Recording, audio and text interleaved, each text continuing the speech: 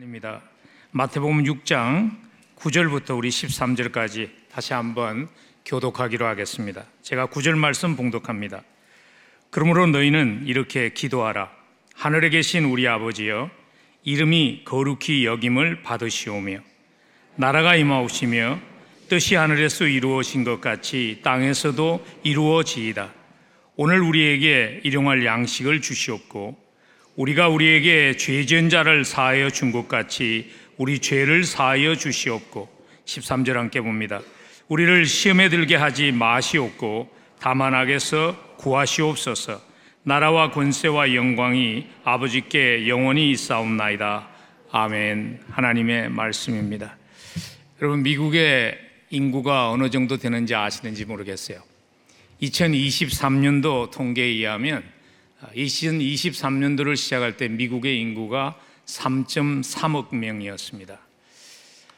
비행기를 타고 가면서 누가 비행기에서 돌을 떨어뜨렸을 때 그 3.3억 명 가운데 서 있는 나라는 사람이 그 돌을 맞을 수 있는 확률은 무엇일까요? 거의 빵점입니다. 그죠? 거의 지로에 가깝습니다. 그 확률이 무엇인 줄 아십니까? 복권을 샀을 때 복권에 붙는 확률입니다. 복권의 당첨 확률이 3억 중에 한 사람이라고 그래요. 그럼에도 불구하고 사람들이 복권을 삽니다. 왠지 아세요? 여전히 당첨되는 사람이 있기 때문입니다. 조사에 의하면 가장 충성되게 열정적으로 복권을 사는 사람은요, 아주 적은 액수, 적어도 단 몇십 불이라도 당첨이 된 사람은 계속 복권을 산다고 그럽니다. 제가 그 말씀을 오늘 아침에 드리는 이유는 이것입니다. 열심 있는 기도의 비결도 이런 면에서 비슷하기 때문입니다. 오해하지 마십시오. 응답받는 게, 당첨되는 게 어렵다는 점에서 비슷하다는 것이 아닙니다. 우리의 기도에 열심을 내게 하는 비결은 딱 한 가지입니다. 기도를 통해서 하나님의 응답을 경험하는 것입니다. 응답을 많으면 많을수록 기도의 열정은 더 강해지게 되는 것입니다. 그래서 기도가 응답받는 기도가 되려면요, 무작정 열심히 기도해서는 안 됩니다. 하나님의 방법으로, 하나님의 기도의 방법을 따라 기도해야 합니다. 주님께서 우리에게 이렇게 기도하라고 주기도문을 우리에게 주신 목적이 그것입니다. 그래서 오늘 마태복음 6장 7절을 보면 또 기도할 때 이방인과 같이 중언부언하지 말라. 그들은 말을 많이 하여야 들으실 줄 생각하느니라. 그 말씀을 하신 후에 9절에서 그러므로 너희는 그렇게 기도하지 말고 하나님의 방법으로 너희는 이렇게 기도하라 하시면서 주신 말씀이 주기도문입니다. 하나님의 방법으로 하나님의 뜻을 구하는 그러한 기도가 되어서 하나님의 응답을 경험하는 기도가 되는 그 방법들, 지난 3주 동안 우리가 두 가지를 배웠습니다. 첫 번째는 무엇이었죠? 기도의 대상이 아버지 대신 하나님이라는 것을 바로 알고 기도해야 한다. 그리고 두 번째가 무엇이었냐면요, 기도의 우선순위를 바로 알고 하나님께 가장 소중한 것, 그것을 먼저 구할 수 있어야 한다고 제가 여러분과 나누었습니다. 그리고 오늘 주기도문은 이렇게 기도하라고 가르치시는 주기도문은 마지막으로 11절부터 13절 사이에서 기도가 응답받는 기도가 되기 위해서 기억해야 될 세 번째 교훈을 우리에게 주시고 있습니다. 언뜻 11절부터 우리가 읽기 시작하면 들어오는 인상은 뭐냐 하면 우리가 이런 내용들을 기도하라고 말씀하시는 것 같지만 그것보다 더 큰 의미가 있다는 것을 좀 더 깊이 들여다보면 알 수 있습니다. 왜냐하면 11절에서 주님께서 우리에게 일용할 양식을 위해 기도하라고 그러시죠. 오늘 우리에게 일용할 양식을 주시옵고, 일용할 양식을 위해서 주님이 기도하라 하신 것은 하나님의 나라, 하나님의 뜻, 그런 큰 것 하나님께 구하고 하나님이 그 일을 하신다고 우리에게 먹을 양식이 떨어졌다는 것을 하나님이 잊어버릴 수 있으니까 그렇게 기도하라는 것이 아닙니다. 기도는 하나님이 잊어버린 것을 기억하게 하기 위해서 기도하는 것이 아닙니다. 하나님은 말씀하시죠. 이미 우리의 필요를 다 아시는 하나님이십니다. 그래서 오늘 주기도문을 우리에게 가르치시기 전에 마태복음 6장 8절을 보시면요, 그러므로 그들을 본받지 말라. 구하기 전에 너희에게 있어야 할 것을 하나님 너희 아버지께서 아시느니라. 그렇게 하시고 이렇게 기도하라고 말씀하십니다. 그리고 그 후에 마태복음 6장 31절과 32절에서 하나님이 우리에게 필요한 것을 구체적으로 어떤 것을 알고 있는가를 좀 더 구체적으로 설명합니다. 그러므로 염려하여 이르기를 무엇을 먹을까, 무엇을 마실까, 무엇을 입을까 하지 말라. 이는 다 이방인들이 구하는 것이라. 너희 하늘 아버지께서 이 모든 것이 너희에게 있어야 할 줄을 아시느니라. 하나님은 우리의 필요를 아시는 하나님이십니다. 우리가 기도했기 때문에 그때야 깨달으시고 그게 부족하구나, 그렇게 응답하시는 하나님이 아니라는 것입니다. 그것을 여러 번 체험했던 기도의 사람이 있죠.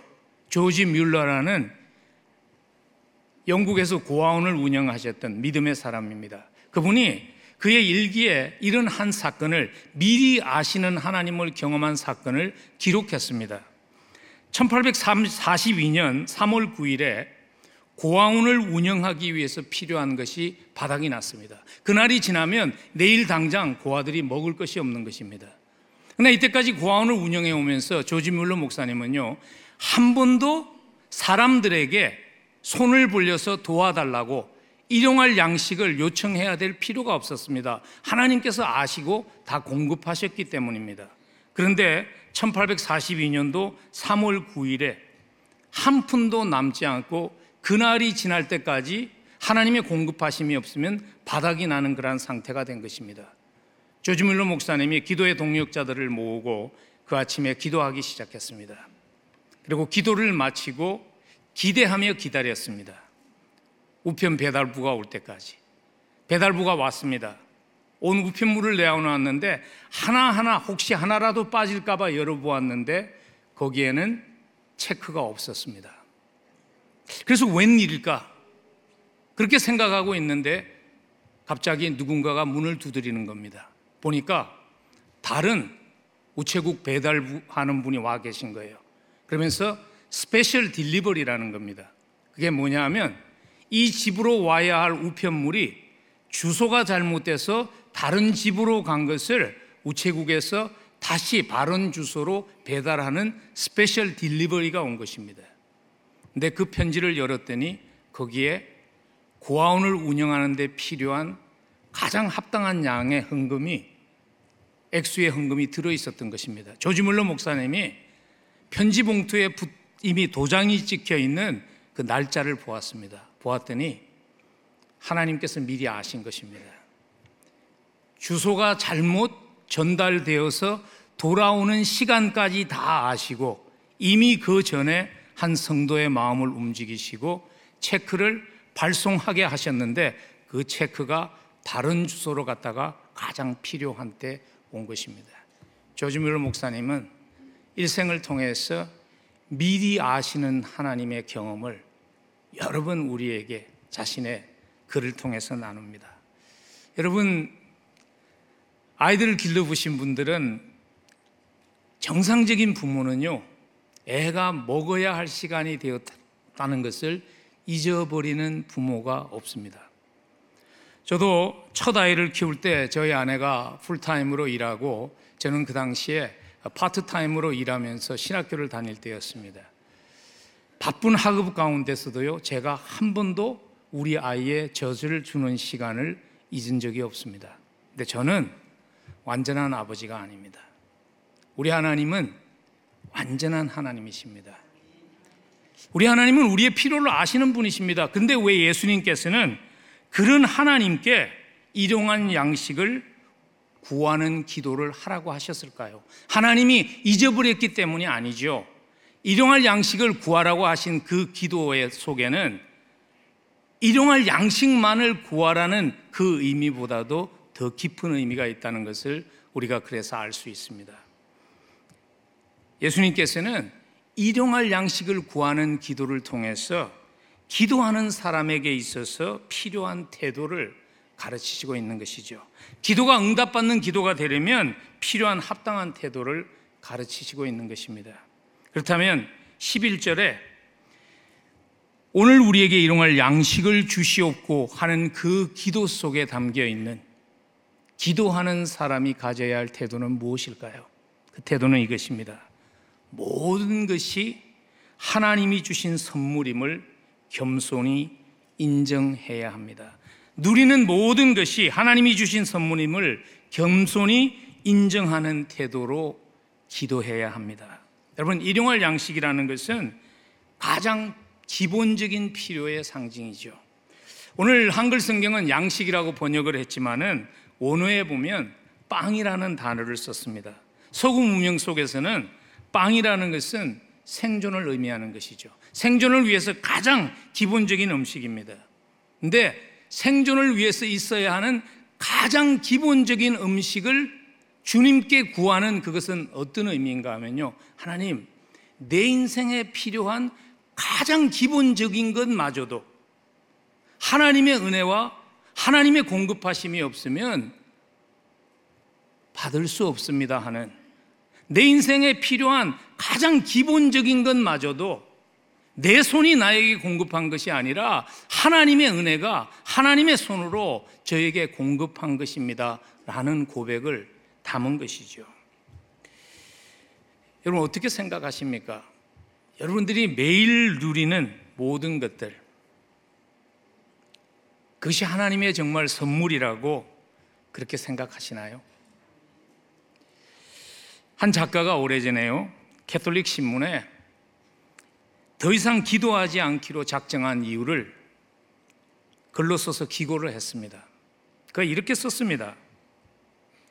나는 더 이상 식사 전 기도하지 않는다. 어떻게 거짓말을 하지 않고서 하나님의 손길이 나의 식단을 공급했다고 솔직히 말할 수 있는가? 그래서 나는 더 이상 기도하지 않는다.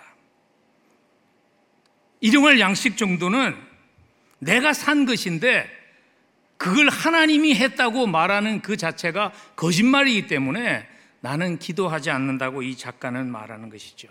왜냐하면 이 사람의 생각 속에는 가장 기본적인 것들은 하나님의 도움 없이도 나의 힘으로 공급할 수 있다고 생각한 것이죠. 여러분, 우리 주변을 돌아보면 이 작가처럼 솔직하게 당돌하게 말은 하지 않지만 그런 생각으로 살아가는 사람을 찾는 것은 그렇게 어렵지 않습니다. 여러분, 우리는 어떻습니까? 우리에게는 습관적인 입술의 고백은 있지만은 정말 마음속 깊은 곳에서 하나님의 은혜입니다 하는 그 감격이 혹시 희미해지지는 않았는지요?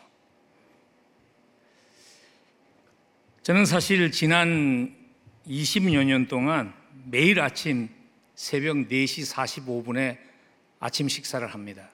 제 아내와 함께 기도하며 식사를 시작합니다.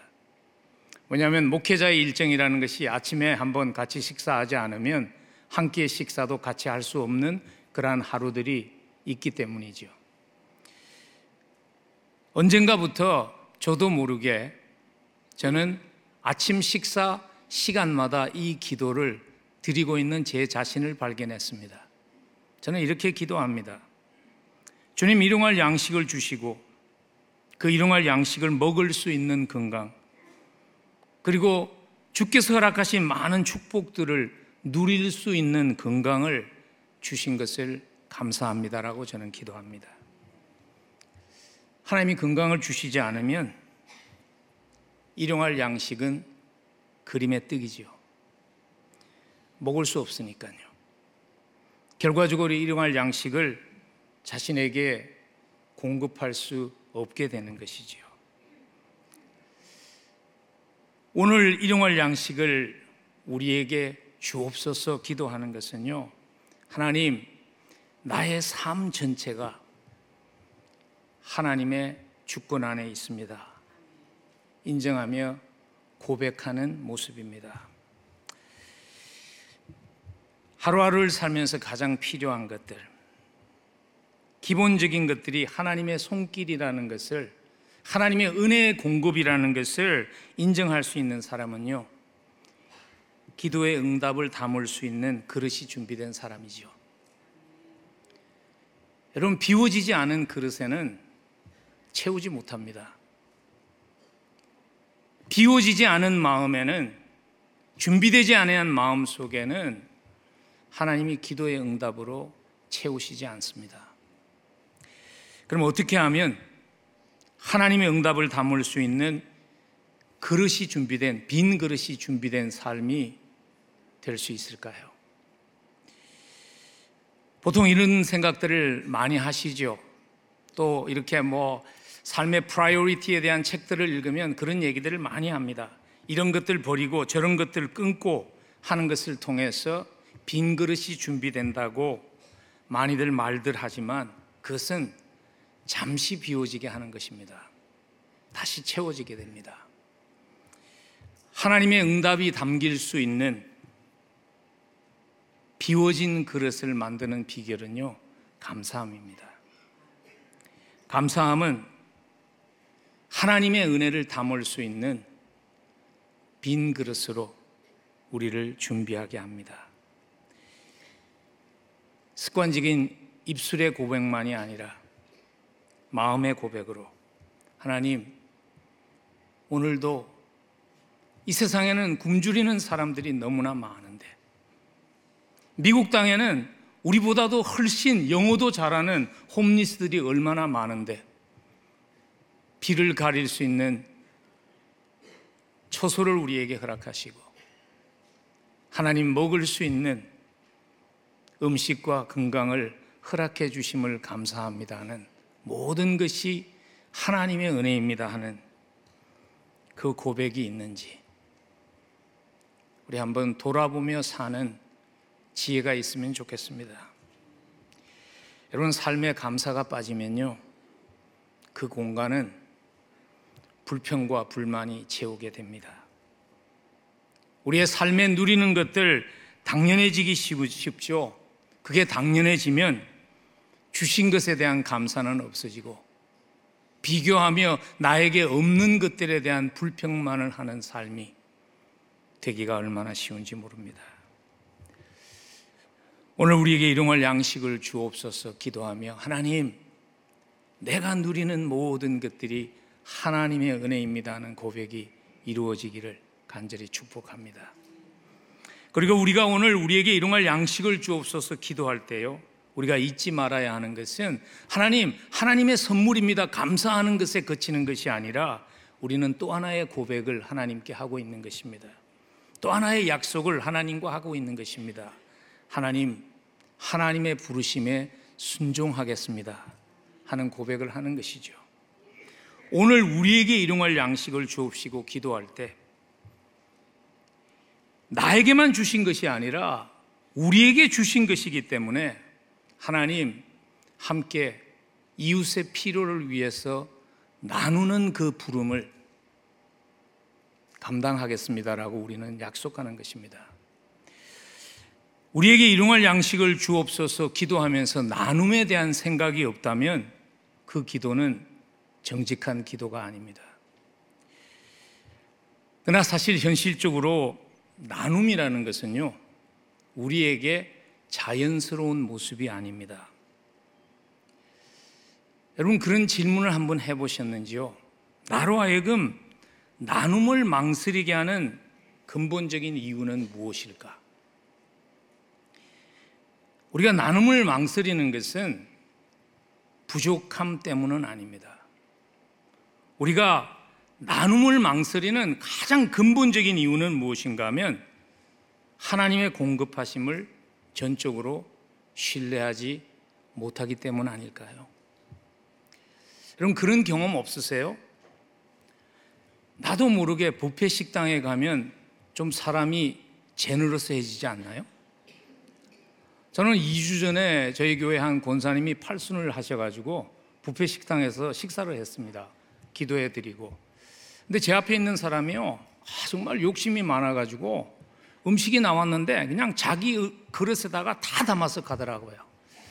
근데 보통 식당 같으면 제가 조금 짜증이 났을 줄 모르는데 뷔페 식당이니까 짜증이 안 나더라고요. 왜냐하면 다시 나온다는 보장이 있었기 때문에 그렇습니다. 여러분, 우스운 얘기 같지만 우리에게 일용할 양식을 주옵소서 기도하며, 하나님, 내가 나에게만 아니라 이웃에게라도, 이웃도 함께 나누라고 주신 그 일을 감당하겠습니다라고 기도할 수 있는 것은 채우시는 하나님에 대한 신뢰 때문입니다. 그래서 오늘 보면 매일 필요를 채우시는 하나님을 신뢰하고 기도하라고 말씀하시는 것이잖아요.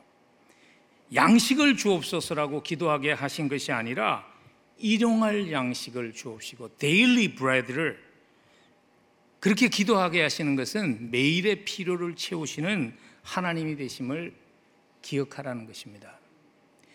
여러분, 하나님의 말씀은 끊임없이 매일의 필요를 채우시는 하나님이 되심을 신뢰하라고 강조하시죠. 그 대표적인 한 사건이 구약의 만나의 사건입니다. 하나님께서 만나를 매일 온 식구가 충분히 먹을 수 있도록 만나를 주셨죠. 근데 만나의 특징은 무엇인가 하면, 비상사태를 염려해서 또 내일 없을 줄 모르니까 미리 그것을 저축해 놓게 되면 그 만나는 그냥 썩어버린다는 것입니다. 만나의 특징은 매일 충분히 주시는 하나님을 신뢰하게 하신 것이죠. 여러분, 나누지 못함은 신뢰하지 못함의 증거입니다. 나누지 못함은 하나님이 채워주실 것을 신뢰하지 못하는 것의 증거입니다. 하나님은 나눈 만큼 채워주신다고 약속하신 하나님이십니다. 우리 한번 그 하나님의 약속 함께 읽을까요? 누가복음 6장 38절입니다. 남에게 주어라. 그리하면 하나님께서도 너희에게 주실 것이니 되를 누르고 흔들어 넘치도록 후하게 되어서 너희 품에 안겨 주실 것이다. 너희가 대질하여 주는 그 되로 너희에게 도로 되어서 주실 것이다. 우리의 나눔이, 그 나눔의 양이 하나님의 공급하심의 양의 분량을 결정한다고 얘기하시죠. 저는 열린문 공동체가 풍성하게 하나님의 축복을 누리게 된 그 비결이 누가복음 6장 38절이라고 생각합니다. 은혜가 흐르는 공동체가 되기 위해서 살아온, 하나님을 신뢰하며 주신 은혜를 흘러보내는 그 일을 충성스럽게 한 결과가 오늘의 열린문교회가 저는 되었다고 확신합니다. 제가 아직도 기억합니다. 30여 년 전에 이 교회에 처음 부임했을 때 이 교회 1년 예산이 60만 불이었습니다. 지금 우리가 1년에 선교지와 우리 주변의 선교지를 향해서, 우리의 이웃들을 향해서 나누는 그 분량이 당시에 우리 전체 1년 예산의 3배 내지 4배, 제가 정확하게는 모릅니다. 한 4배 정도 되는 것 같아요. 여러분, 나눔의 크기가 커지면 커질수록 하나님의 채우심의 풍성함이 더 커진다는 것을 잊지 않았으면 좋겠습니다. 축복이라는 것은요, 고이지 않고 흘러나갈 때 더 풍성하게 흐르게 되는 것입니다. 성경은 미래를 지혜롭게 준비하며 저축하는 것을 잘못되었다고 책망하시지 않습니다. 그러나 우리가 조심해야 되는 것은 이것입니다. 미래에 대한 준비가 현재 하나님의 나라를 섬기며 하나님의 크고 놀라우심을 경험할 수 있는 그 특권을 빼앗아 가지 않도록 그 지혜가 필요하다는 것이죠. 디모데전서 6장 7절과 8절이 우리에게 이렇게 경고하십니다. 우리는 아무것도 세상에 가지고 오지 않았으므로 아무것도 가지고 떠나갈 수 없습니다. 우리는 먹을 것과 입을 것이 있으면 그것으로 만족해야 할 것입니다. 미래에 너무 집착해서 미래에 대한 염려 때문에 현재 하나님이 주신 그 은혜를 나누는 통로의 역할로 쓰임받는 그 축복, 빼앗기지 않는 지혜로운 교회, 지혜로운 교인 되시기를 주의 이름으로 간절히 축복합니다. 응답받는 기도가 되려면 우리에게 있어야 되는 두 번째 태도, 우리 함께 배우면 좋겠습니다. 12절 우리 함께 다시 읽습니다. 우리가 우리에게 죄 지은 자를 사하여 준 것 같이 우리 죄를 사하여 주옵시고. 오늘 12절이 우리에게 응답받는 기도가 되기 위해서 기도하는 자에게 있어야 할 태도는 무엇인가 하면 용서함을 받은 자의 감격을 잊지 말아야 한다는 것입니다. 용서함을 받은 자의 감격을 잊지 않고 살아가기 위해서 꼭 이해해야 하는, 왜 이 기도를 꼭 드려야 하는지 하는 그 이유가 하나 있습니다. 왜냐하면 우리에게 죄 지은 자를 사하여 준 것 같이 우리 죄를 사하여 주옵시고 하는 기도를 끊임없이 드리라고 말씀하신 것에 대한 한 가지 의문이 있을 수 있습니다. 왜냐하면 예수 그리스도께서 십자가를 지시면서 우리의 과거의 죄, 미래의 죄, 현재의 죄를, 죄값을 다 지불하셨습니다. 그리고 그 죄값을 사하셨습니다. 근데 왜 주님께서는 우리에게 여전히 우리의 죄를 사하여 달라고 기도하라고 하시는 것일까요? 아마 가장 쉬운 답은 이걸 것 같아요. 우리가 여전히 그래도 죄를 짓기 때문입니다. 하나님이 하지 말라고 금하신 것을 하는 죄, sin of commission, 하나님이 하라고 하신 것을 하지 않는 죄, sin of omission을 지으면서 살아가기 때문에 하나님의 용서가 우리에게 계속 필요한 것이죠. 물론 용서를 강구하지 않는다고 하나님의 자녀된 우리의 신분이 박탈되는 것은 아닙니다. 한 번 자녀이면 영원한 자녀입니다. 그렇지만 죄는 여전히 아버지와의 관계를 손상시키죠. 용서를 구하지 않을 때, 회개함이 없을 때 우리는 하나님과 친밀한 관계를 누리지 못합니다. 여러분, 아이들을 키우면서 그런 경험 하시지 않나요? 아이들이 뭔가 하나 잘못하면 그때는 부모에게 가까이 다가오지 못하고 빙빙 돌지요. 아이들이 아는 것이죠. 죄가 우리의 하나님의 자녀된 신분을 상실하게 하기는 하지 못합니다. 하나님이 용서하시지 못할, 십자가가 커버할 수 없는 죄는 없습니다. 그렇지만 하나님과의 친밀한 관계를 누리지 못하게 합니다. 그래서 회개함을 통해서 용서받은 자의 감격을 잃지 않고 살아가라고, 그러한 태도의 기도자가 되라고 말씀하시는 것이죠. 용서받은 자의 감격을 잊지 말아야 할 또 한 가지의 이유가 있죠. 그 이유는 뭐냐 하면 오늘 12절을 보시면요, 우리 죄를 사하여 주시는 것을 간구할 것과 우리에게 죄 지은 자를 용서하는 것을 한 몸으로 연결해 놓으셨기 때문입니다. 우리가 우리에게 죄 지은 자를 사하여 준 것 같이 우리 죄를 사하여 주시옵고. 찰스 윌리엄스라는 한 작가는 그래서 이런 얘기를 했습니다. 주기도문에서 짧지만 가장 무서운 단어가 무엇인가 하면 가치라는 단어라고.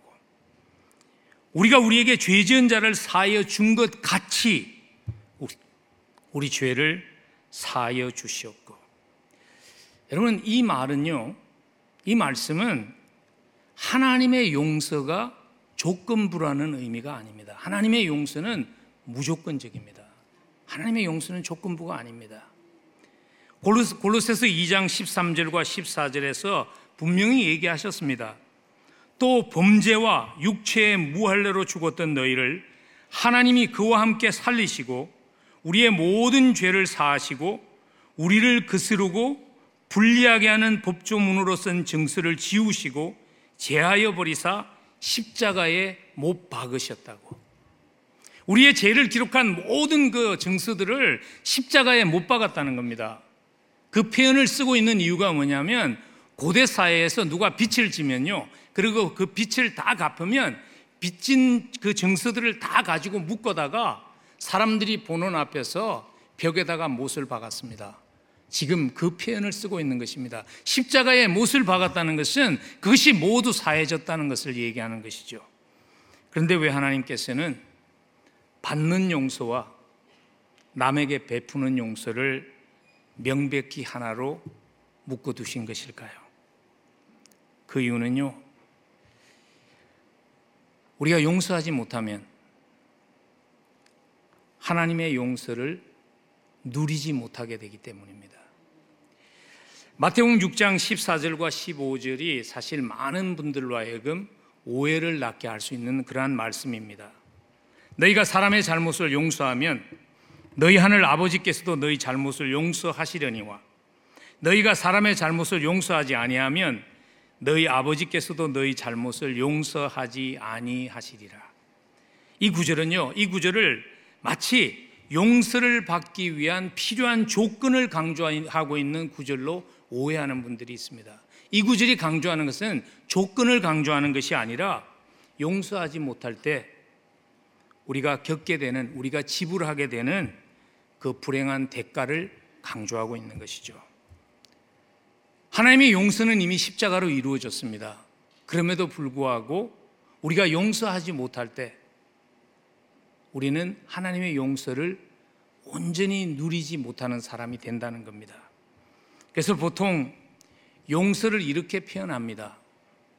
용서하지 못하면 스스로가 묻는 감옥 속에 자기를 가두어 두는 것과 같다고. 그리고 이 감옥의 특징은 무엇인가 하면 문이 열려 있다는 것입니다. 내가 용서하기만 하면 언제든지 자유롭게 내가 나올 수 있도록 문이 열려 있는 것이 이 감옥의 특징인데, 용서하지 못하면 자기 스스로를 그 감옥 속에 가두어 둔 채 살게 된다는 것이죠. 그래서 용서라는 헬라어 단어 에피에임이라는 단어가 문자적으로 풀어준다는 의미입니다. 놓아준다는 의미입니다. 그래서 루이스 스미드스라는 용서에 대한 많은 책을 쓴 분이죠. 그분이 이런 아주 잘 요약해서 설명을 했죠. 진실된 용서는 포로에게 자유를 준다. 그리고 나면 자기가 풀어준 포로가 바로 자신이었음을 깨닫게 된다고. 그럼에도 불구하고 용서가 쉽지 않기 때문에요, 그 쉽지 않은 용서를 감당하기 위해서 우리에게 필요한 것이 무엇인가 하면 용서받은 자의 감격을 잊지 않고 살아가는 것입니다. 용서받은 자의 감격을 잊지 않고 살아가려면 꼭 필요한 한 가지가 있습니다. 그게 뭐냐면 내가 받은 용서를 명확히 계산할 수 있어야 합니다. 내가 받은 용서가 어느 정도라는 것을 정확히 이해할 수 있어야 합니다. 주기도문에서 우리가 우리에게 죄 지은 자를 사하여 준 것 같이 우리 죄를 사하여 주옵시고라고 할 때 죄라고 번역된 그 원어를, 그 단어를 원어에 더 충실하게 번역을 하면요, 빛으로, 하나님께 비친 것을 사하여 달라는 의미로 우리가 이해할 수 있습니다. 그래서 예수님께서 용서에 대한 가장 대표적인 설명을 하신 비유가 있죠. 10,000달란트를 탕감받은 종이 그걸 탕감받고 나가다가 자기에게 100데나리온을 빚진 친구를 용서하지 못하는 그 비유를 예수님께서 마태복음 18장 23절 이하에서 하셨어요. 근데 그 비유가 이렇게 시작됩니다. 그러므로 천국은 그 종들과 결산하려 하던 어떤 임금과 같으니 결산할 때에 10,000달란트 빚진 자 하나를 데려오매 그리고 그 10,000달란트를 탕감해 주죠. 용서의 시작이 빚진 것을 정확히, 빚진 것을 탕감받았다는 것을 정확히 이해하는 것에서 시작된다는 것을 우리에게 말해줍니다. 왜냐하면 이 비유를 보시면요, 10,000달란트를 탕감받았던 종은 자기가 어느 정도로 많은 용서를 받았다는 것을 감을 잡지 못한 것 같아요. 그도 그럴 만한 것이 1달란트가 6,000데나리온입니다. 요즘 우리가 이해하기 쉬운 것으로 환산을 하면 1달란트라는 것은 16년간의 품삯입니다. 16년간의 품삯을 보통 우리가 한 1년에 8만 불 번다 이렇게 생각하면 16년간의 품삯이 1.3밀리언 정도 됩니다. 근데 그게 1달란트예요. 근데 그게 10,000달란트가 되면 어떻게 되나요? 10,000달란트가 되면 거기다가 만을 곱하면 13 빌리언이 됩니다. 여러분, 빌리언이라는 그 액수가 와서 닿나요? 얼마나 큰지 아세요? 빌리언이? 우리가 밀리언은 알죠, 요즘.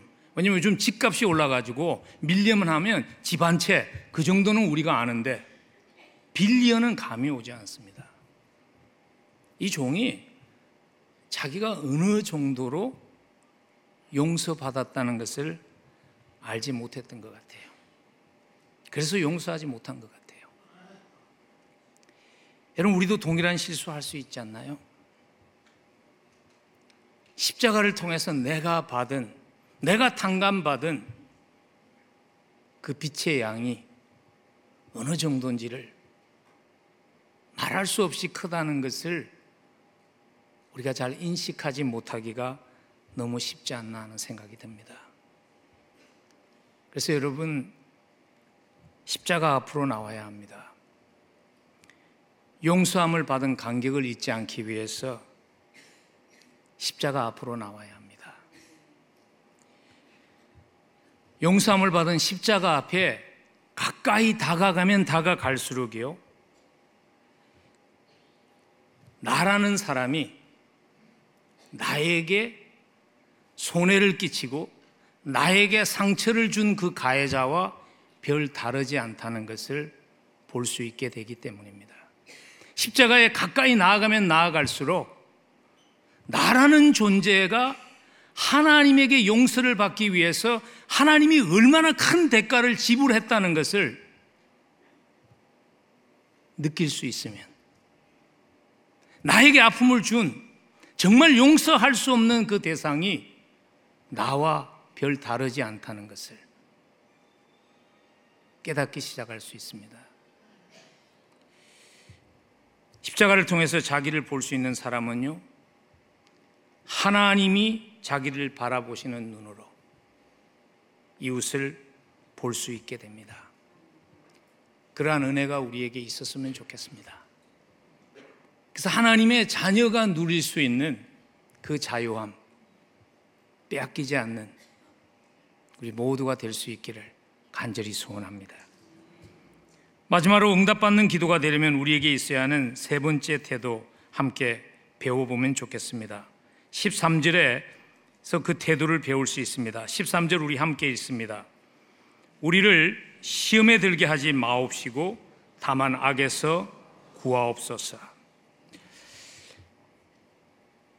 시험에 들게 하지 마옵시고 다만 악에서 구하옵소서 하는 이 기도를 드릴 때 그 기도 속에 담긴 태도는 이것이죠. 자기를 과대평가 말고 겸손히 하나님을 의지하는 태도죠. 자만하지 말고 하나님을 겸손히 의지하는 태도입니다. 시험에 들게 하지 마옵시고 다만 악에서 구하옵소서. 이런 태도로 기도함이 필요한 이유는 이거죠. 의로운 삶이 응답받는 기도의 필수적인 조건이기 때문입니다.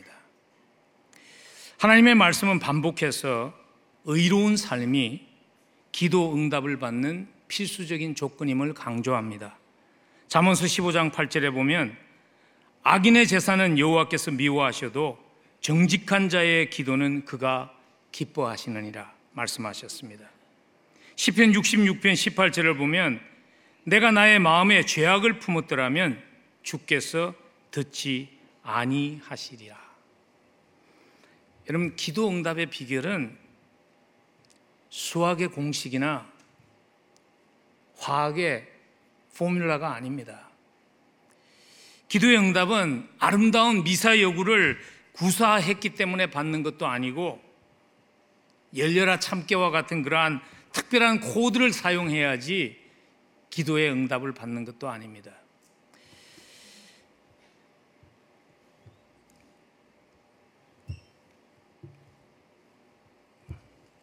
빙 헨트 교수가 기도의 응답을 잘 요약을 했습니다. 잠깐 제가 인용을 합니다. 하나님은 우리의 기도의 내용 그 자체에 응답하시는 것이 아니라 우리 자신, 즉 우리의 총체적인 삶에 응답하신다. 기도 응답의 뿌리는 삶입니다. 삶이 의롭게 준비되지 않으면 기도가 응답되지 않는다는 것이죠. 근데 우리의 문제는 뭡니까? 우리의 의지와 노력만으로 우리는 의로운 삶을 살 수 없다는 것입니다.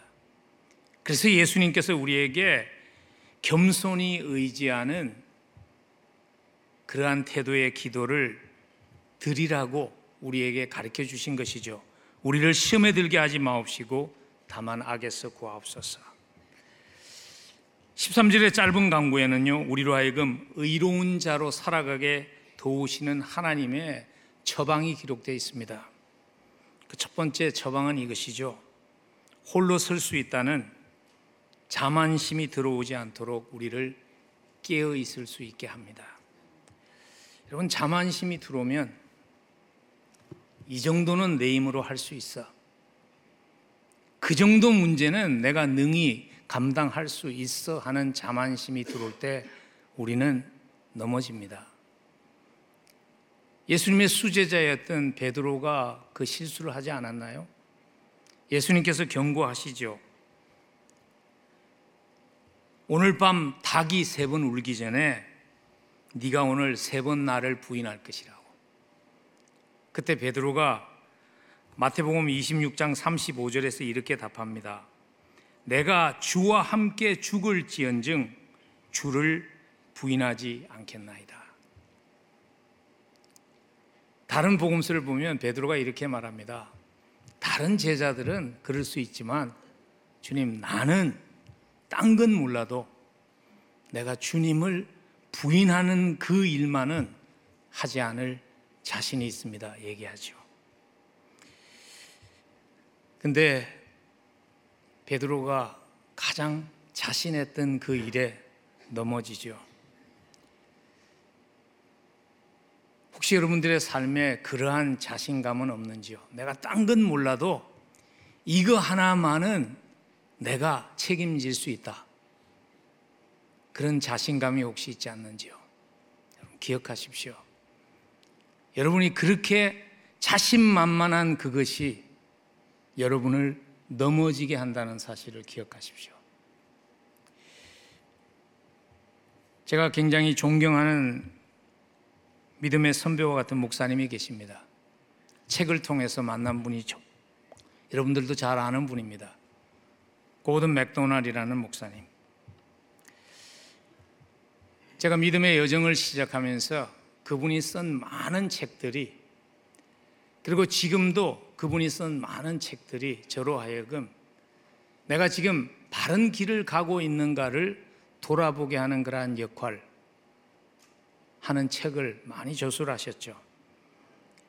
내면 세계의 질서와 영적인 성장이라는 베스트셀러를 쓰셨고요.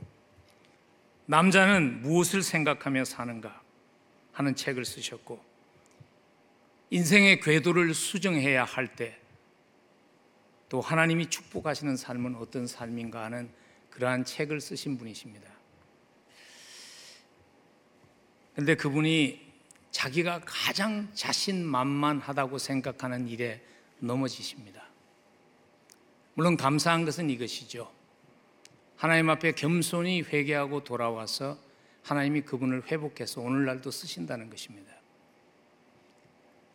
근데 제가 아직도 그 날을 기억합니다. 저희 신학교에 와서 채플에서 설교를 하시고 학생들과 이렇게 Q&A를 하는데, 퀘션 앤 앤서 시간에 그분이 이런 얘기를 했어요. 나는 다른 유혹은 장담할 수 없지만 이성과의 유혹에는 넘어지지 않을 겁니다. 고든 맥도널드 목사님이요, 자기가 장담했던 그 일 속에, 그 일 때문에 넘어졌죠. 하나님이 회복하셨지만 그 회복의 여정이 결코 쉽지는 않았습니다. 본인뿐만 아니라 주변에 그를 사랑한 수많은 사람들이 함께 아픔을 겪어야 했습니다. 이 기도를 우리는 드리고 있는지요? 우리를 시험에 들게 하지 마옵시고 다만 악에서 구하옵소서. 혹시 이 기도를 드린 지가 오래됐다면 어쩌면 내 삶 속에 자만심이 들어와 자리 잡았는지도 모릅니다. 우리가 안전하다고 생각하는 그 순간이 넘어지기 바로 일보 직전일 수 있습니다. 매일의 기도에 하나님의 보호하심을 구하는 하나님의 은혜로, 하나님의 은혜의 손이 나를 보호하시지 않으면 내 스스로 쓸 수 있는 능력이 나에게는 없습니다 하는 그 겸손한 고백이 우리의 삶에 있어야 합니다. 이 간구를 매일 드려야지 우리는요, 나를 넘어뜨리려고 기회를 노리는 원수의 위협을 인식하며 살아갈 수 있게 됩니다. 그래서 오늘 보면 13절에 보면 우리를 시험에 들게 하지 마옵시고 거기서 그치지 않고 다만 악에서 구하옵소서 기록하신 것이죠. 여기서 악이라고 번역한 그 번역은 사실 영어 번역본에 보면 더 강력하게 원어에 가까운 번역을 했죠. The evil one이라고, 더 악한 그 한 존재라고, 사탄이라고 정확하게 지칭을 했습니다. 우리를 넘어지게 하는 함정과 같은 수동적인 그러한 대상만이 아니라 우리를 삼키려고 액티브하게 달려드는 사나운 짐승과 같은 그러한 대상으로 성경이 번역되어 있습니다. 베드로가 하나님의 은혜로 회복된 후에요, 사랑하는 성도들이 자기가 넘어졌던 것과 같이 똑같이 넘어지지 않기를 바라는 마음으로 서신에 이렇게 기록했죠. 베드로전서 5장 8절에 근신하라, 깨어라, 너희 대적 마귀가 우는 사자같이 두루다니며 삼킬 자를 찾는다고. 주님께서 우리에게 이 기도가 우리의 기도 속에 포함되어야 한다고 하신 것은요, 우리에게 겁을 주기 위한 것이 아닙니다. 그것이 우리가 살아가는 현실이라는 것을 망각하지 말라는 것입니다. 여러분, 사탄은 굉장히 교활한 존재입니다. 그래서 자기가 마치 어린 아이들의 그러한 전설과 같은 어린 아이들의 책 속에나 존재하는 존재인 것처럼, 자기는 현실 속에 있는 존재가 아닌 것처럼 우리를 속입니다. 만일 존재하지 않는다고 설득만 되면 그 싸움은 이미 끝난 거나 마찬가지죠. 여러분, 언제 원수 사탄의 공격이 가장 치열한지 아십니까? 좀 살만할 때입니다. 이 자리에 이제 좀 살만하다 하는 자리에 계신 분들 많으시죠? 여러분, 그때가 깨어서 기도해야 할 때입니다. 그 정도는 하나님의 도움 없이도 내가 넉넉히 이길 수 있어 하는 생각, 그 생각이 들어왔을 때가 원수 사탄의 공격이 가장 치열할 때입니다. 혹시 하나님께서 하나님의 나라의 소중한 일에 여러분들을 쓰기 시작하셨나요? 여러분, 그때가 원수 사탄의 공격이 가장 치열할 때입니다. 깨어서 기도해야 합니다. 저에게 간절한 기도의 제목이 있습니다. 여러분들이 간혹 기억나시면 이 기도를 함께 드려주시면 좋겠습니다. 저는 이렇게 간절히 기도합니다. 주님, 남은 경주를 잘 마무리 짓게 도와주옵소서. 담임 목회뿐만 아니라 담임 목회를 마치고 나서 저에게 주어진 시간이 어느 정도인지 누구도 모르는 것이죠. 그러나 남은 경주를 잘 마무리 지을 수 있도록 도와주옵소서. 행여나 넘어져서 사랑하는 가족들, 믿음의 가족들을 실망시키고 주님의 영광을 가리지 않도록 깨어 있을 수 있도록 도와주시고 사탄의 불화살로부터 보호해 달라고 저는 기도합니다. 함께 기도해 주시기를 부탁을 드립니다. 우린 다 연약합니다. 그 누구도 스스로를 사탄의 불화살로부터 보호할 수 있는 사람은 없습니다. 그래서 십자가를 붙잡고 십자가 앞에 매달려야 합니다. 십자가 앞에 나와서 솔직히 하나님 앞에 고백하게 될 때 우리를 유혹하는 죄는 그 파워를 상실하게 됩니다. 여러분, 하나님이 우리의 연약함을 아십니다. 하나님 앞에 나와서 고백한다고 하나님이 우리에게 이렇게 책망하지 않습니다. 야, 아직도 그런 문제로 가지고 그렇게 어려워하니 하면서 하나님 책망하지 않습니다. 사람마다 또 인생의 스테이지마다 우리를 넘어뜨릴 수 있는 그러한 채널들이 다르죠. 물질의 욕심일 수도 있고요. 명예에 대한 욕망일 수도 있고요. 그리고 이성에 대한 유혹일 수도 있죠. 여러분, 공자는 뭐 몇 세에 부록했다고 그러지만 저는 그 말이 믿어지질 않아요. 과연 그럴까요? 하나님 앞에 쓸 때까지 우리는 한순간도 부록한 순간은 없습니다. 하나님의 은혜 아니면 감당할 수 없습니다. 하나님의 은혜가, 하나님의 도우심이, 하나님의 보호하심이 여러분의 부부 생활을, 여러분의 가정을, 여러분의 사업을 지켜주시고 강건케 하시기를 주의 이름으로 간절히 기도합니다. 우리 함께 기도하십시다.